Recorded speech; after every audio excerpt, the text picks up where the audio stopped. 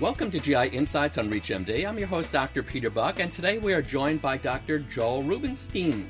Dr. Rubenstein is the author of Gastroesophageal Reflux Disease is Not a Great Screening Criterion. Time to move on to other strategies for controlling the burden of esophageal adenocarcinoma, published in the American Journal of Gastroenterology, November of 2022. Dr. Rubenstein is research scientist at the Kettles VA in Ann Arbor, Michigan, and a professor of internal medicine in the Department of Gastroenterology and Hepatology at the University of Michigan School of Medicine. His research focuses on management strategies of Barrett's esophagus. Dr. Rubenstein, welcome to the program. Thank you very much, Dr. Buch. I'm delighted to be here talking with you. Let's dive right in, Dr. Rubenstein. Why have only 20% of patients with esophageal adenocarcinoma undergone endoscopy?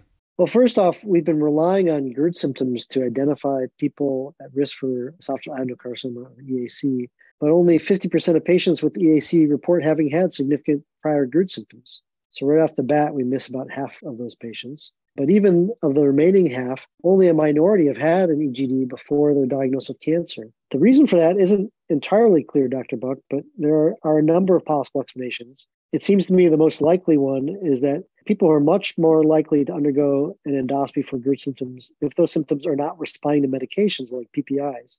Swathi Alluri at University of North Carolina performed a study of a large multi-practice network and found that only 39% of GERD patients who met the stringent criteria for screening had undergone EGD. And even among those, the great majority were referred for refractory symptoms rather than just for screening purposes. But patients with refractory symptoms are not really at increased risk for Barrett's esophagus compared to people whose symptoms are easily managed. Patients whose GERD symptoms are under good control, either with prescription or over-the-counter medications, are at just as increased risk for Barrett's as those who are not controlled, and yet they don't complain to their provider, and they're very unlikely to get screened. Thank you very much for that. And are patients with GERD who are refractory to therapy at an increased risk for Barrett's esophagus?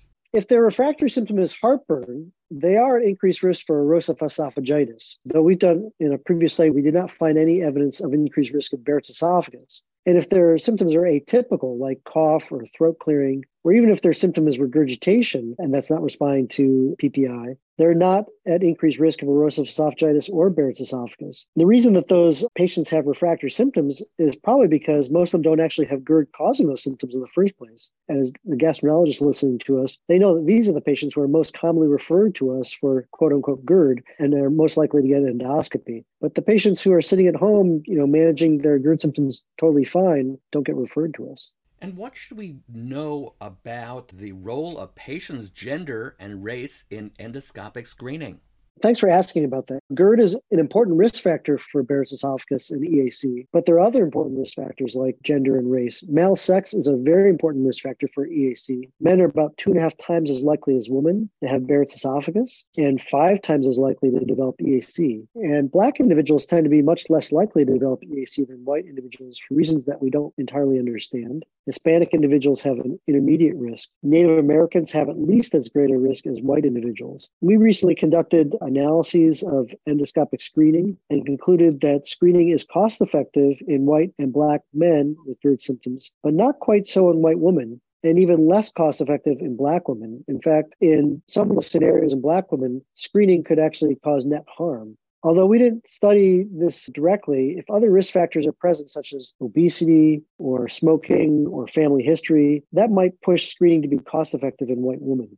So from your vantage point, Dr. Rubenstein, what needs to change when it comes to screening patients for Barrett's esophagus? I believe we need to de-emphasize GERD. GERD is indeed an important risk factor for EAC, but it's not the only one. And EAC may be really the only cancer where screening criteria are based on symptoms. And that causes providers a lot of confusion. They confuse screening, which in all their contexts, like colon cancer screening or breast cancer screening, it's in the context of asymptomatic people. And they confuse that with diagnostic testing. We've tried now for 20 years to peg screening for EAC to GERD symptoms, and that's not working, clearly. There are a number of validated tools out there that take into account not just GERD symptoms, but they also include other factors such as age, sex, obesity, and smoking in order to predict risk. And there's even online calculators available for helping providers estimate and communicate that risk to their patients.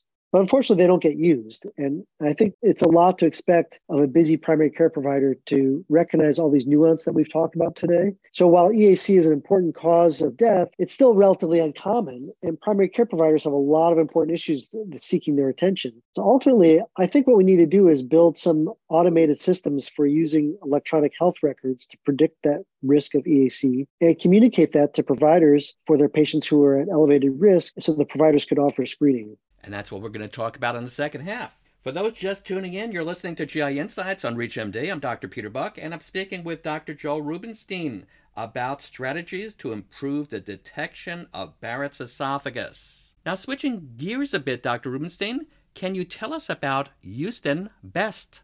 Sure. The Houston BEST stands for Barrett's Esophagus Screening Tool, was developed by Teresa Wenker at the Houston VA using known risk factors for Barrett's and EAC. And those include GERD symptoms and age, sex, race, smoking, body mass index, and a family history of esophageal cancer. She developed that intentionally for use with electronic health records, and it was internally validated at the Houston VA in a separate cohort, and then externally validated using data from a cohort we had previously enrolled at the University of Michigan and the Kettles VA in Ann Arbor. This shows that the prediction tools that are currently available can be adapted for use with electronic health records, and I really think that's where the future of this lies.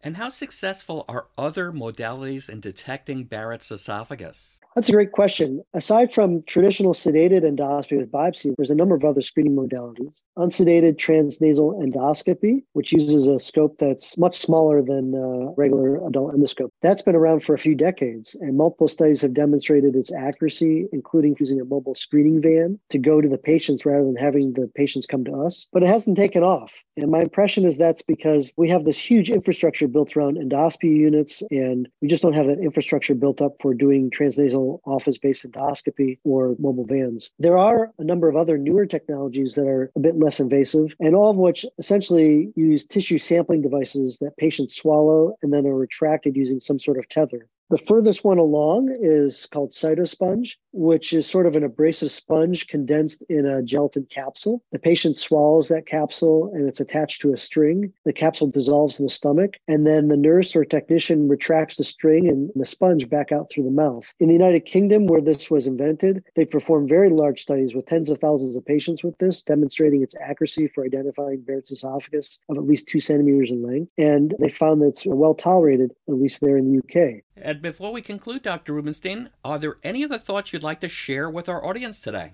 First off, a lot of people confuse dyspepsia with reflux symptoms. Just to be clear, dyspepsia is discomfort that's in the abdomen, and it can be epigastric, it can be periumbilical, whereas heartburn should be located in the chest or retroxiphoid. And when patients have dyspepsia, that is not an increased risk for esophageal adenocarcinoma, and not really something that we consider as a risk factor for screening. I do want to be very clear that we've been talking about screening today. Patients who have alarm symptoms such as dysphagia, bleeding, obviously, anemia, those are things that require endoscopy regardless of whether their symptoms are under good control or refractory or any of that sort of thing. Those patients should get an endoscopy.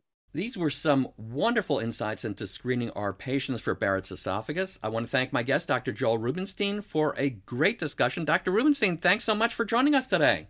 Thank you very much.